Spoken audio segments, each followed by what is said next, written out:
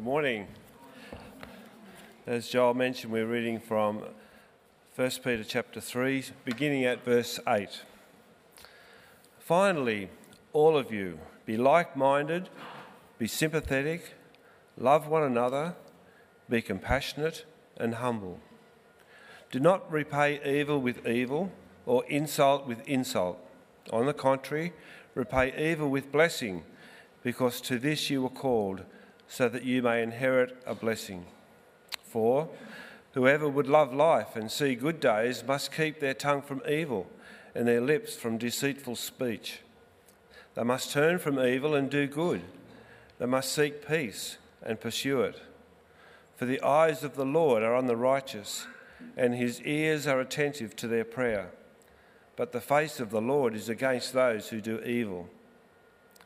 Who is going to harm you if you are eager to do good? But even if you should suffer for what is right, you are blessed. Do not fear their threats, do not be frightened, but in your hearts revere Christ as Lord.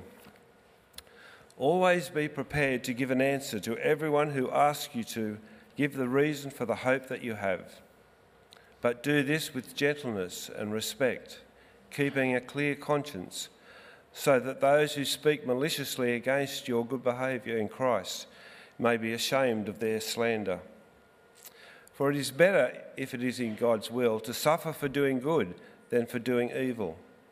For Christ also suffered once for sins, the righteous for the unrighteous, to bring you to God. He was put to death in the body, but made alive in the spirit. After being made alive, he went and made proclamation to the imprisoned spirits, to those who were disobedient long ago, when God waited patiently in the days of Noah while the ark was being built. In it, only a few people, 8 in all, were saved through water, and this water symbolises baptism that now saves you also.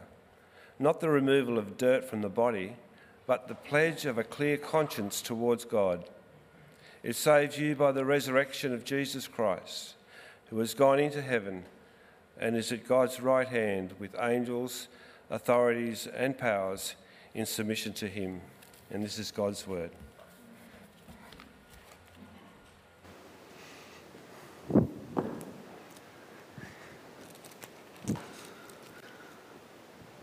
Well, good morning, and it's great that you're here. If you're joining us for the first time, we're currently going through a series in 1 Peter. We've had a couple of weeks off, and we're dipping back into it today, which is great. I feel very humbled by this morning's text, and there's no end of preparation that could go into one of the most difficult passages in the New Testament, as we'll come to spend a little bit of time on later. But one of the things that I have learnt through this process is that the point of some of the more difficult passages are far easier to understand than the detail. So we'll come to that a little bit later.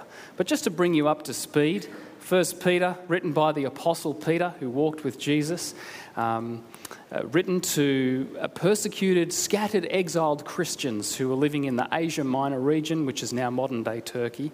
The purpose of Peter's letter, and it's so important to continue to remember the purpose of the letter, is he's writing to a exiled minority who are living in a majority of people who are disobedient to God. These Christians are being persecuted for their faith, and Peter is wanting to encourage them and to remind them of the living hope that they have in the Lord Jesus Christ. Jesus Christ is risen from the grave. He is victorious over evil. He will overcome, and all who follow him and live for him, even though they may be persecuted in this life, will be vindicated, and God will have the final say. And Peter just wants to keep bringing his readers back to that point. The last time we were in 2 Peter, we were kind of covering off the section where Peter was talking in particular about wives and about Christian spouses and marriages, and that was in a broader context of how Christians live godly lives in a pagan society, with that kind of headline statement of live such good lives among the pagans that though they accuse you of doing wrong, they may see your good deeds and glorify God on the day he visits us. And that was kind of the headline statement. And then Peter talks about citizens, how they're to respond, slaves under oppressive masters, and how spouses are to treat one another. And that sort of brings us where we're up to today in chapter 3, verse 8. So we're going to walk through the passage as we do each week. And let's just uncover what God has for us today. Let's just say a word of prayer just to open up our hearts, prepare to receive what it is God has for us. I don't even know exactly what God would have for us this morning. I sort of feel like I've done all this study and research and want to just come and share with you. But what is it that the Holy Spirit wants us to learn and hear today? What do we need to hear? I believe He has something for us. Let's just come now and be open to receive what that may be. Heavenly Father, we just thank you for the opportunity to open up this wonderful word of yours, which is alive and living. And so, Father, I pray that you would make your word living in our hearts this morning. What is it, Lord, that you would have us understand that we might apply to our lives, that we may be encouraged as the people of God to stand more resolutely and firmly for you in the face of ongoing persecution for our faith, wherever that appears and whatever that looks like. Help us to understand what this meant, but also help us to understand what you want this to mean for us today as we find ourselves seeking to follow you in a different culture, in a different context, but the same God. And the challenges that we face might look different on the surface, but in a spiritual realm are oftentimes very similar. So, Lord, we're just open to receive what you would have for us this morning. And I thank you for your Holy Spirit who is working through me, and pray that the words that come from my lips, Lord, would be your words and from your heart and your word, I pray. In Jesus' name, amen. Now, the passage that we're looking at this morning, chapter 3, verse 8 to 22, kind of comes under the umbrella of suffering for doing good. Suffering for doing good. Again, really helpful if we just continue to keep that theme in mind. It starts to tie things together, and some of those more difficult passages start to make more sense when we understand that it's under that particular umbrella. So let's just walk through. 1 Peter 3, 8 to 9. Finally, all of you, be like-minded, be sympathetic, love one another, be compassionate and humble. Do not repay evil with evil or insult with insult. On the contrary, repay evil with blessing, because to this you were called, so that you may inherit a blessing. Essentially what Peter is saying here is, in summary of everything he's just said, he's been addressing citizens and slaves and spouses. He's now kind of just saying, all of you, like all God's people who he's speaking to, I want to sum up everything that I've been saying about how to live such good lives among the pagans, that they may see your good deeds and glorify God on the day he comes. And the first thing that he wants to do is he wants to remind them about the primacy of loving God's people. Loving God's people. Be like-minded. And what he's talking about there is unity, not uniformity. We don't all have to be exactly the same. And certainly my experience in a church context is that there is diversity. And diversity is fine. But it's actually learning to cooperate together in that diversity that is unifying. So be like-minded, cooperate together, learn to get along, because that's what's important as you seek to be a witness. Be sympathetic, be understanding of one another. Love one another. The original word there is brotherly love, and it's that familial tone. It's loving one another like family, because after all, is that not what the body of Christ is? We're to treat one another as brothers and sisters in Christ. It's that familial love. Be compassionate, genuine, authentic care, and have a humble attitude towards one another. So again, the reminder of the importance of loving God's people. Now, certain commentators are sort of questioning whether Peter is particularly addressing whether these verses are just targeted at the way God's people interact with one another, or if they're the way that God's people are to act to outsiders as well. It's probably fair to say that it would be good to do both. Peter is very clearly writing to believers, and in this particular moment, he is, I think, speaking to the way that Christians treat and relate to one another. But in fact, these are all the hallmarks of what it means to be a follower of Christ. So in fact, we should have the same attitude and approach to relating to people outside of the church. But of course, Peter in particular, as does Paul, has a serious concern for how people in the church treat one another, because Jesus said, after all, that the world will know that we're his disciples by our love for one another. Secondly, so the church at its best is a living embodiment of how God intends people to relate to one another. 2 Peter then talks about love for enemies, so loving God's people, but then love for enemies. And the normal human response when someone does something wrong to you is to seek justice. It's that whole eye for an eye, tooth for a tooth. If someone wrongs me, then I want to wrong them. And that's demanding justice. And Peter's saying, no, you're to be different. You're actually to extend mercy, because God has extended mercy to you. Undeserved mercy. You didn't deserve the mercy God has shown you. So if someone does something wrong to you, as a demonstration of what God has done for you, you extend mercy to that person. You are to repay evil with blessing. This is so contrary, isn't it, to what we would normally do, what our kind of natural response. It's a very hard thing to do. A very hard thing to do. To repay evil with blessing. And I've been thinking of examples in Scripture where we see this, and you might think of others. The one that comes to mind that's just so clear for me is the example of Christ on the cross praying for the forgiveness of those who have put him there. He's praying for forgiveness for those who have crucified him. Is that not an example of repaying evil with blessing? Now, it doesn't mean that it's easy. It's not. But this is actually what Peter is suggesting that as followers of Jesus we're to do. Throughout our life, we are to continually respond with the Spirit of Christ. And it's going to be super hard, but that's why he's given us his Holy Spirit. And so with God's help, we're to repay evil with blessing. I don't know what this is going to look like in your life. But I invite you to examine your life and the situations that you find yourself in.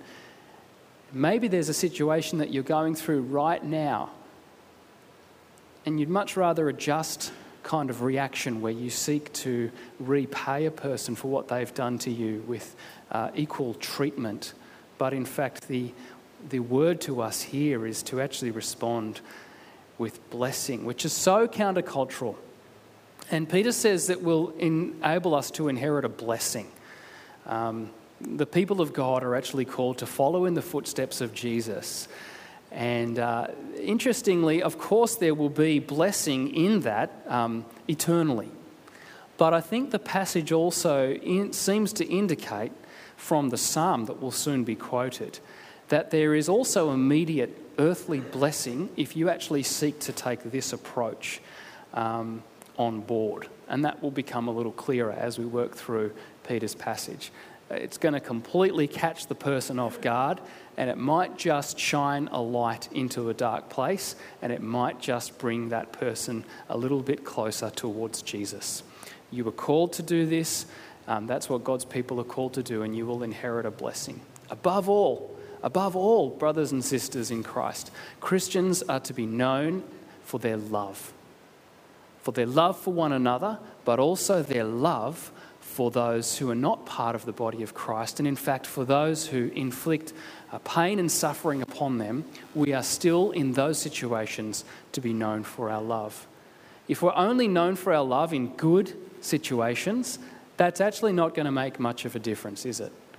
It's actually when we face persecution and suffering that we repay that with blessing, that we really have an opportunity to witness the difference that Christ makes in our lives. Let's keep moving. 1 Peter 3:10-12. For whoever would love life and see good days must keep their tongue from evil and their lips from deceitful speech. They must turn from evil and do good.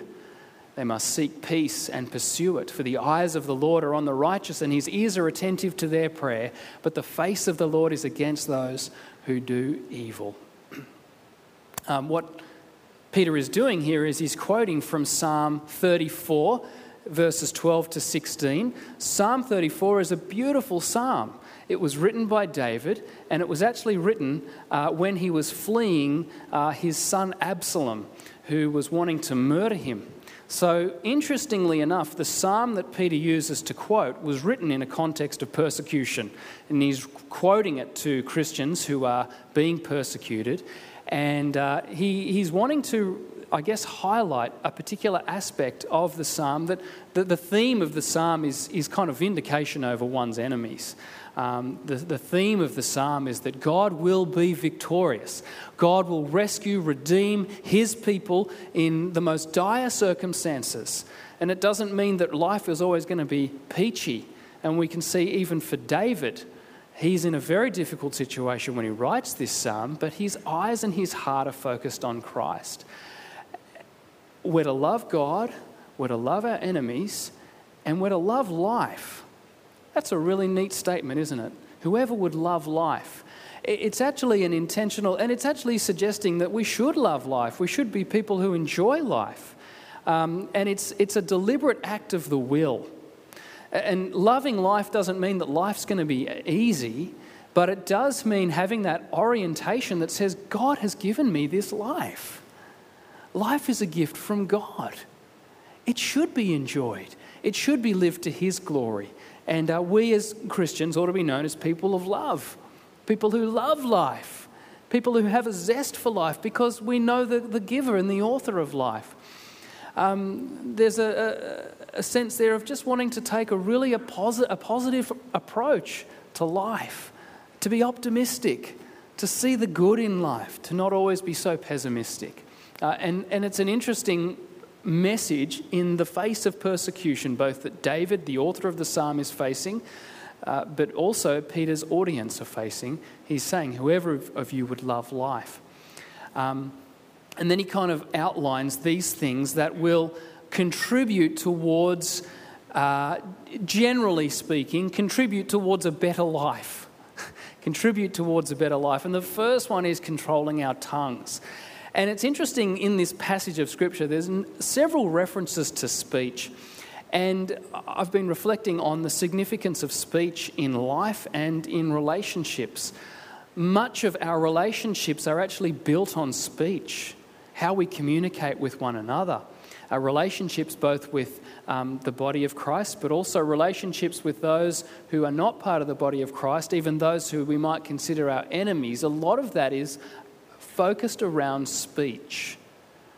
And so how we speak is really significant, has a significant bearing on those relationships, whether those relationships flourish or fail. And so to think about our speaking, really important. To turn from evil and do good, to seek and pursue peace. They're very active terms, aren't they? It's not a passive approach. If you're going to love life, you need to be intentional. You need to be deliberate. There are certain things you're going to need to do, and there are certain things you're going to need to turn away from. We're going to need to focus on being people of love and being people of peace, and we're going to need to turn away and run from that which is evil and repay it with blessing. Live an intentional life of love. And in that psalm, it says, "For the eyes of the Lord are on the righteous, and his ears are attentive to that prayer, to their prayer." Live an intentional life of love. God is watching you and listening to you. And what the psalmist is meaning is it's not this kind of like, be careful, God's watching you. He's going to smite you if you do the wrong thing. You kind of need to be fearful of God. No, it's actually God is with you. God is with you. God is for you as you seek to be a blessing in those difficult situations. God is watching you, and God is listening to your prayers as you cry out to Him, Lord, how on earth do I be a blessing to this person when they're causing me so much grief? God is with you. He sees you. He hears you.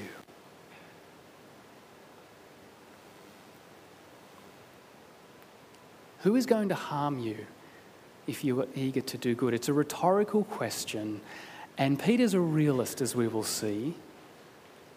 But what he is also indicating here is if you seek to be a person who wants to live life, you're going to love God's people to the best of your capacity, empowered by the Holy Spirit, you're going to seek to repay evil with blessing, then you're going to increase the chances of living an unaccused life.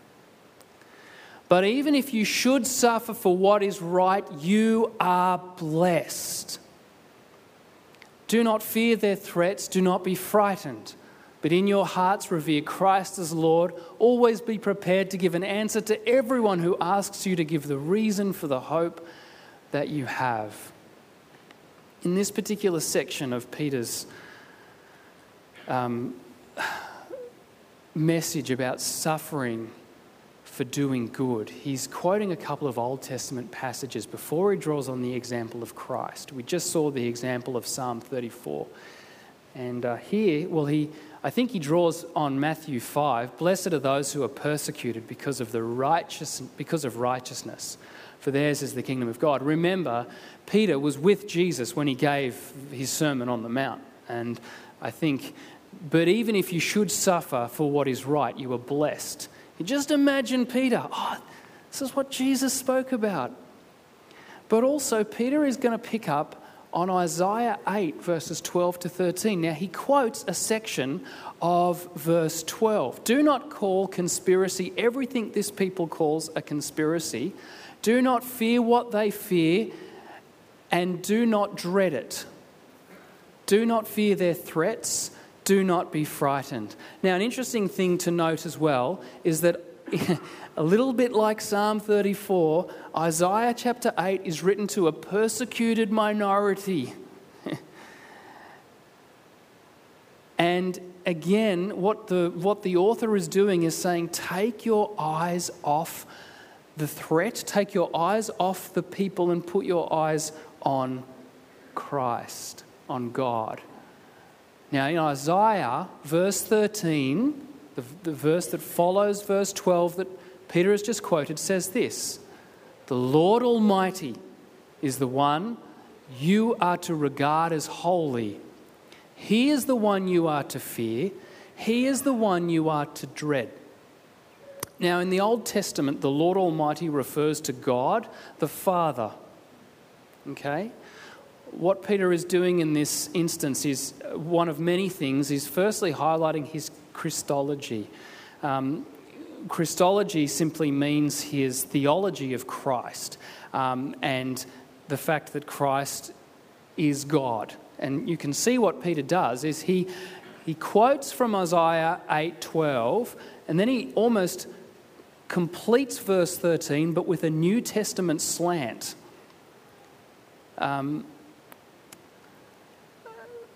Sorry, I've gone ahead. But in your hearts, revere Christ as Lord, as opposed to setting apart God. Peter is now putting Christ in the place of God. And always be prepared to give an answer to everyone who asks you to give the reason for the hope that you have. So what Peter is doing here is saying, when you truly honour and worship something, you set it apart. And this is what the writer of Isaiah was doing in the Old Testament. Was saying, in the face of threat and persecution, take your eyes away from that which you are fearful of and turn that into fearing God and honouring God and worshipping Him. And Peter's saying the same thing to to his followers, to the followers of Jesus, to focus on Christ, to set him apart, to worship him alone as Lord. And by doing that, then you are truly offering him the worship that he is due. Always be prepared to give an answer to everyone who asks you to give the reason for the hope that you have. There's an assumption that you are going to be asked, and you are going to be asked when you repay evil with blessing. You're not going to be asked if you just kind of are nice to those who are nice to you and you repay evil with evil. But if you repay evil with blessing, you're going to be asked, what's different? What's going on? And that's when the opportunity arises. And that we then have the opportunity to speak about the hope that we have, the hope of salvation. And what Peter is getting at here is the lordship of Christ. If Christ is set apart in our hearts, we're to live for him and to him alone. We're to seek first the kingdom of God.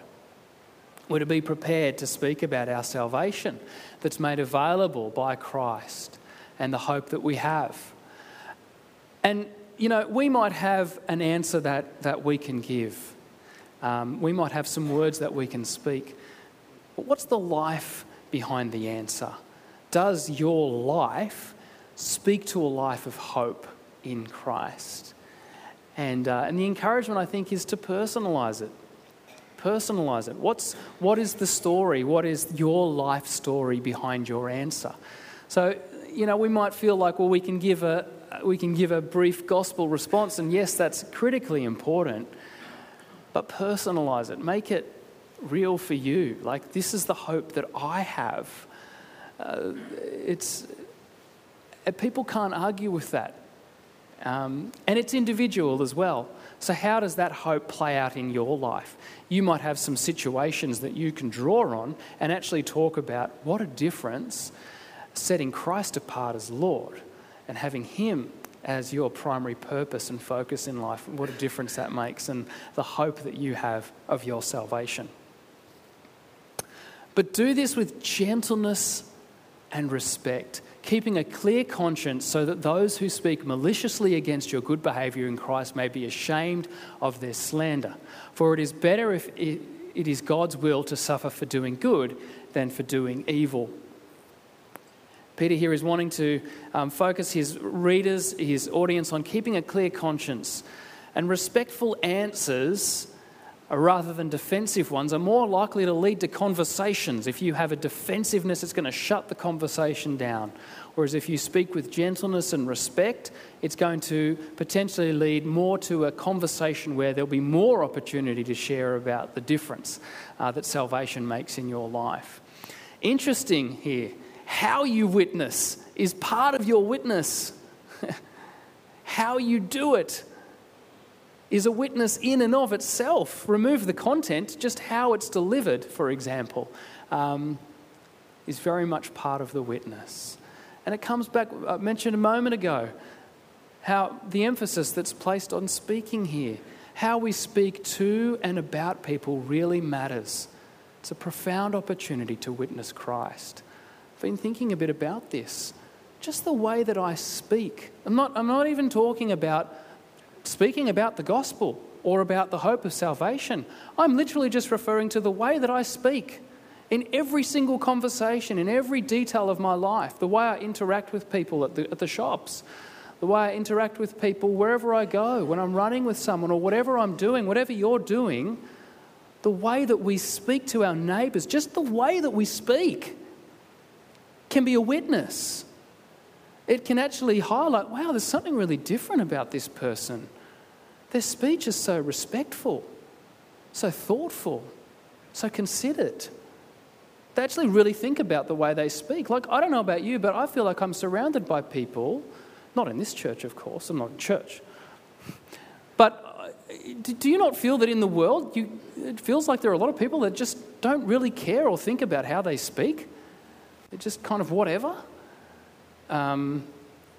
If we give more considered thought to how we speak, that in itself is a powerful witness.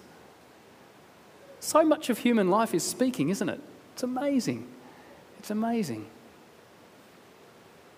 and how we speak about others as well. Having a clear conscience is part of living a good life, like living a life that's free of accusation. Who wants to live constantly in being accused? And so again, Peter actually wants believers to live free lives of accusation, ultimately for the sake of the gospel, of course. But also he knows that if we're on about loving one another, if we're on about loving our enemies, and if we're on about loving life, then living lives free of accusation is just a recipe for living a good life.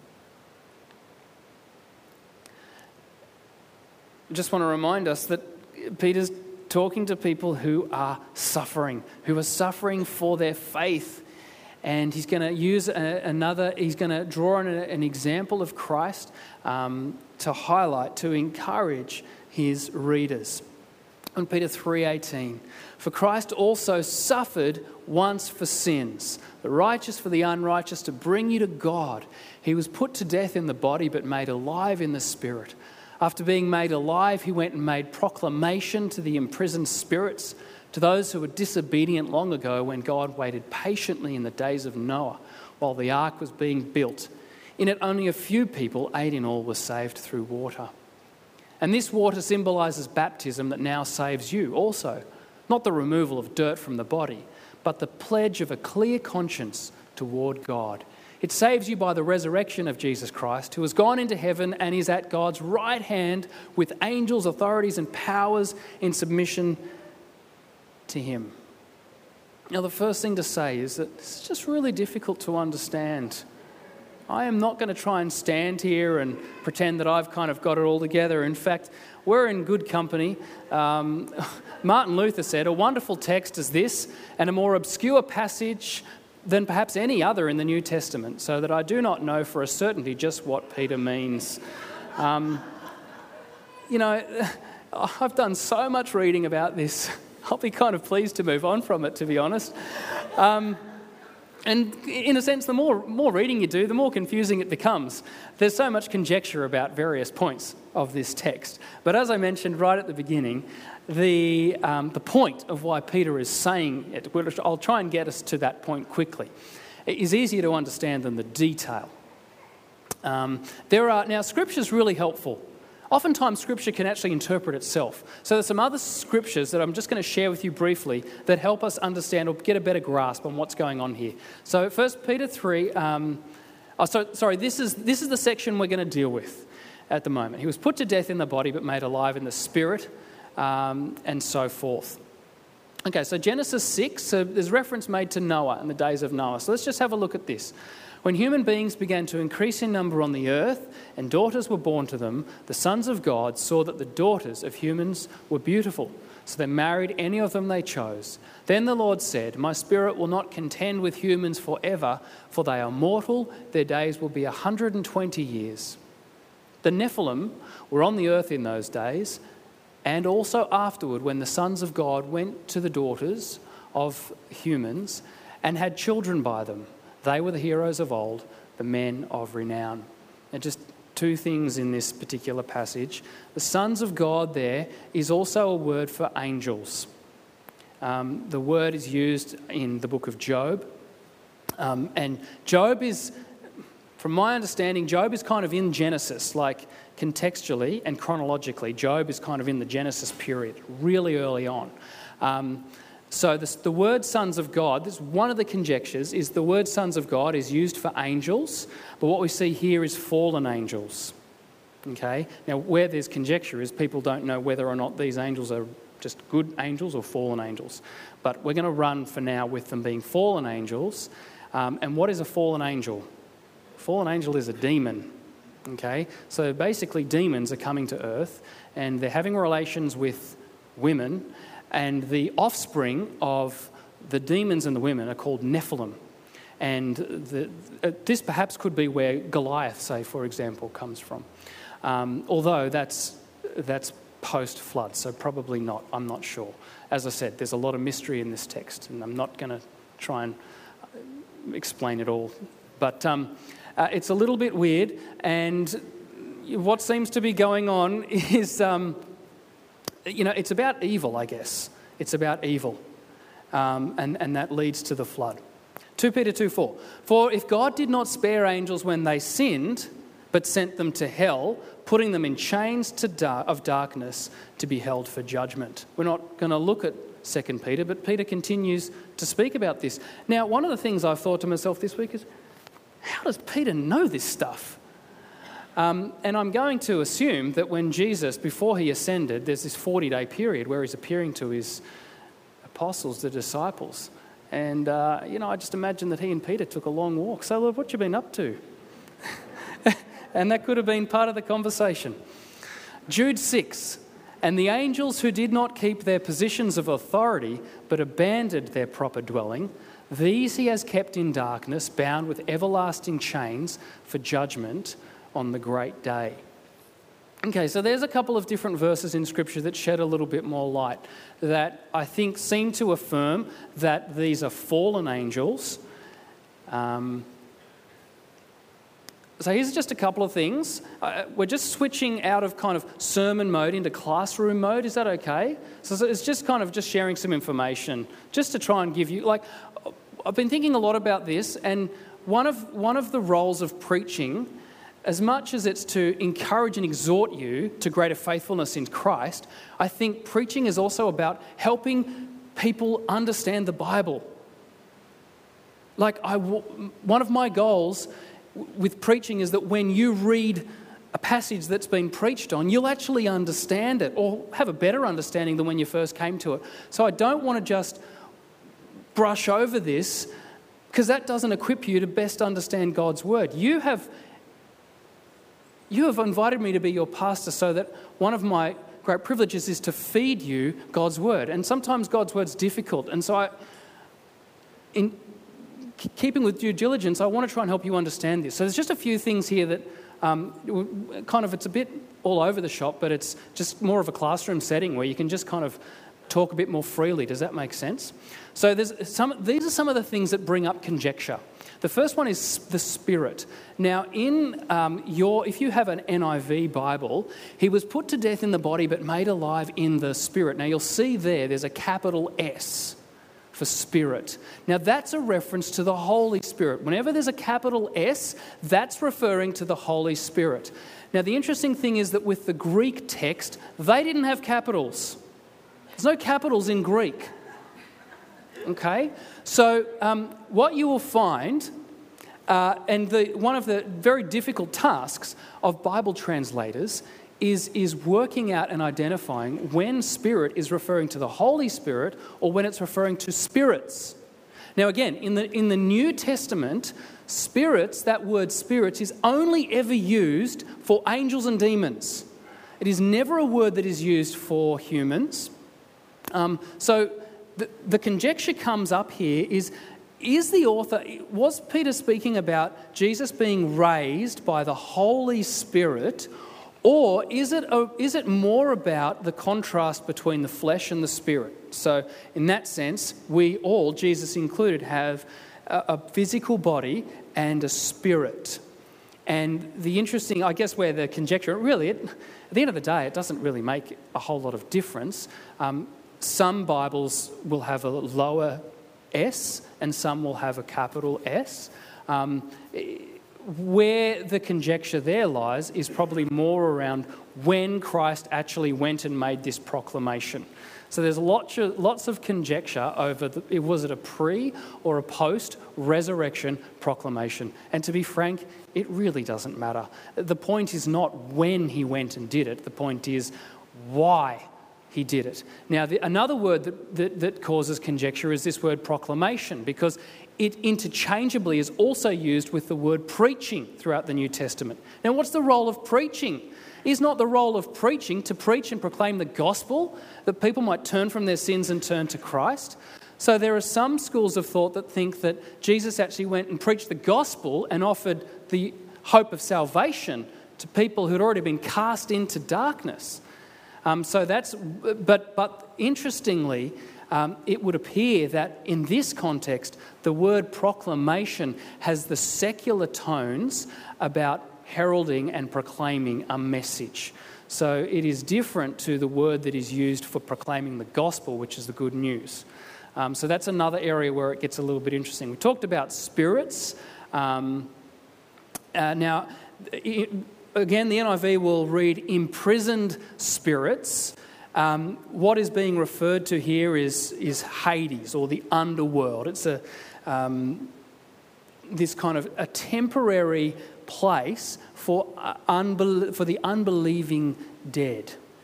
A temporary place. And the Bible actually backs this up. Now, the word Hades, Hades was a Greek god of the underworld. And it would appear that the Greeks believed that everyone, that when they died, they went to the underworld. But the New Testament uses the word Hades to refer to it as a temporal place of disembodied, disobedient spirits. Now, it's not the final death. In Revelation 21, it actually says that Hades gave up its dead.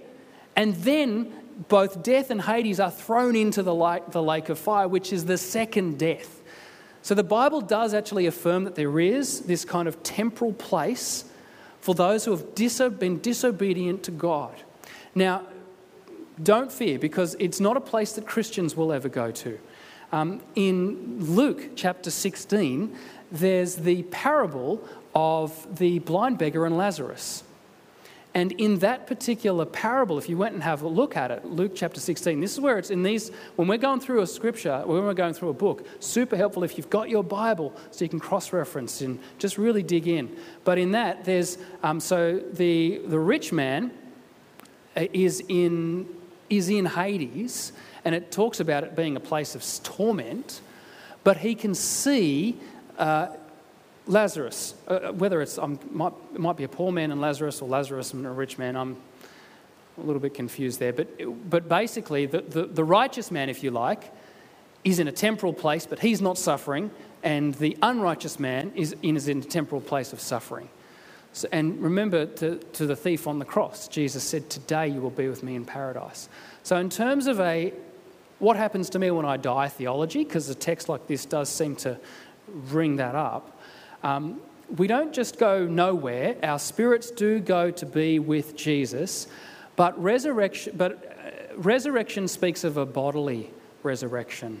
So there's a sense of the spirit being held in the presence of Jesus temporarily until the final judgment. Okay, and at the final judgment, body and spirit are reunited. That's resurrection. And then people are either going to one of two places. Does that make sense? Now, what did Christ proclaim? Well, we don't know. It doesn't actually say what he proclaimed, but it was probably, if we're going with the fact that these are fallen angels, that they've been cast into Hades, which is a place of temporary suffering, and he's not preaching the gospel, he's proclaiming a heralded message. It's a declaration of victory over Satan and his demons. It's a triumphant proclamation of overcoming sin and death and evil.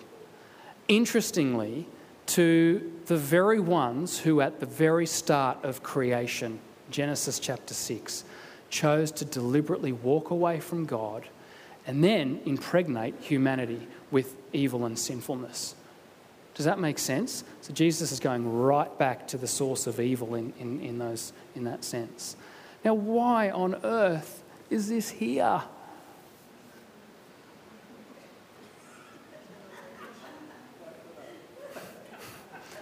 What is Peter's point? And it's actually not as hard. It's Christ has triumphed over his enemies. Now, that's an interesting little exercise for us here on a Sunday morning. I'm sure you haven't really given much thought, and you probably won't give it too much thought after this. But for Peter's readers, it was obviously a point that really helped them. And I think it can help us too, this. Christ has triumphed over his enemies.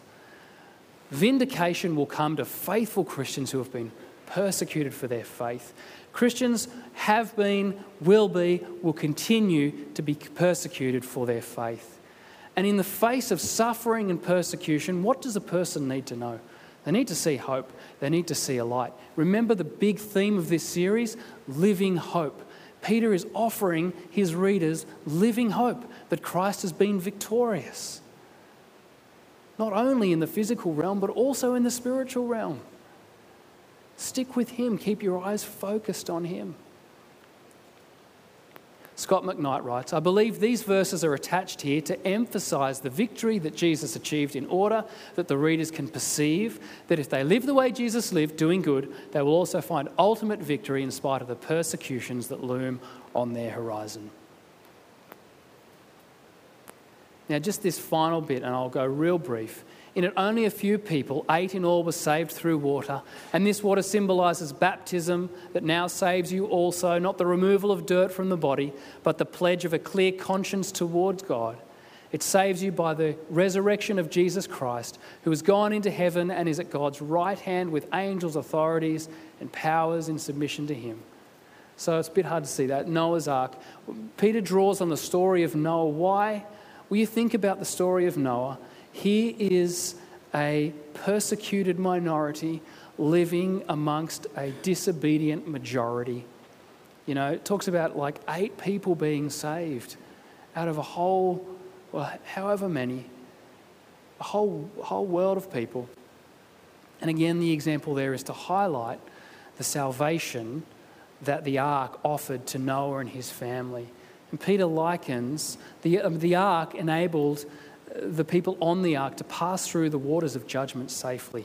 And he uses the reference, or he speaks about baptism and how, you know, when we think about this, when you go with baptism, when you go under the water, you don't stay there, right? You come through. And so through Christ, you are saved by coming through the waters.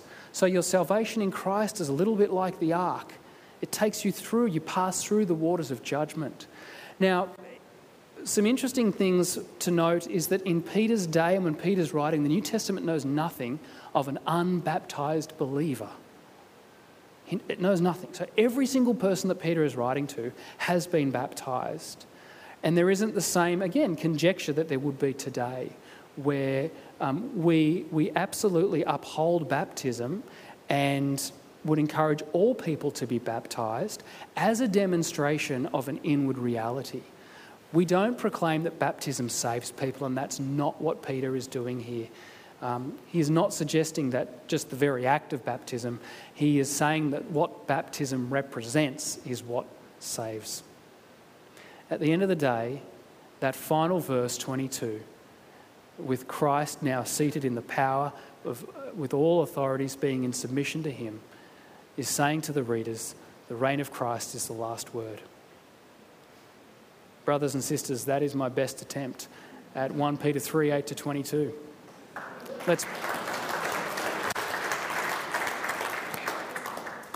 Thank you for your time this morning. Shall we pray? And then we'll wrap up. Yep. Heavenly Father, we thank you for the opportunity to come to you before you this morning. We thank you for your word. We thank you, Lord, that we have gathered around your table and worshipped you and received the elements of your bread and that remind us of your broken body and your blood poured out. Lord, thank you for your word and, Lord, this difficult passage. Father, we just pray that you would continue to illuminate your word into our hearts, that we may understand, but more importantly, that we may follow you and be reminded of that wonderful truth, Lord Jesus, that you are victorious. And that as we seek to truly be your people, by loving one another, by loving our enemies and repaying those who do wrong to us with good and with blessing, that opportunities will arise where we can share our faith. But Lord, even when we're persecuted and when we're accused and when we suffer for doing right and when we suffer for following you, we thank you for that incredible reminder and encouragement that Jesus, you're victorious, that you've overcome, and that we can trust in you, that we can put our faith in you as the one who is sovereign. We love you, Lord, and we thank you again for this time. In Jesus' name we pray. Amen.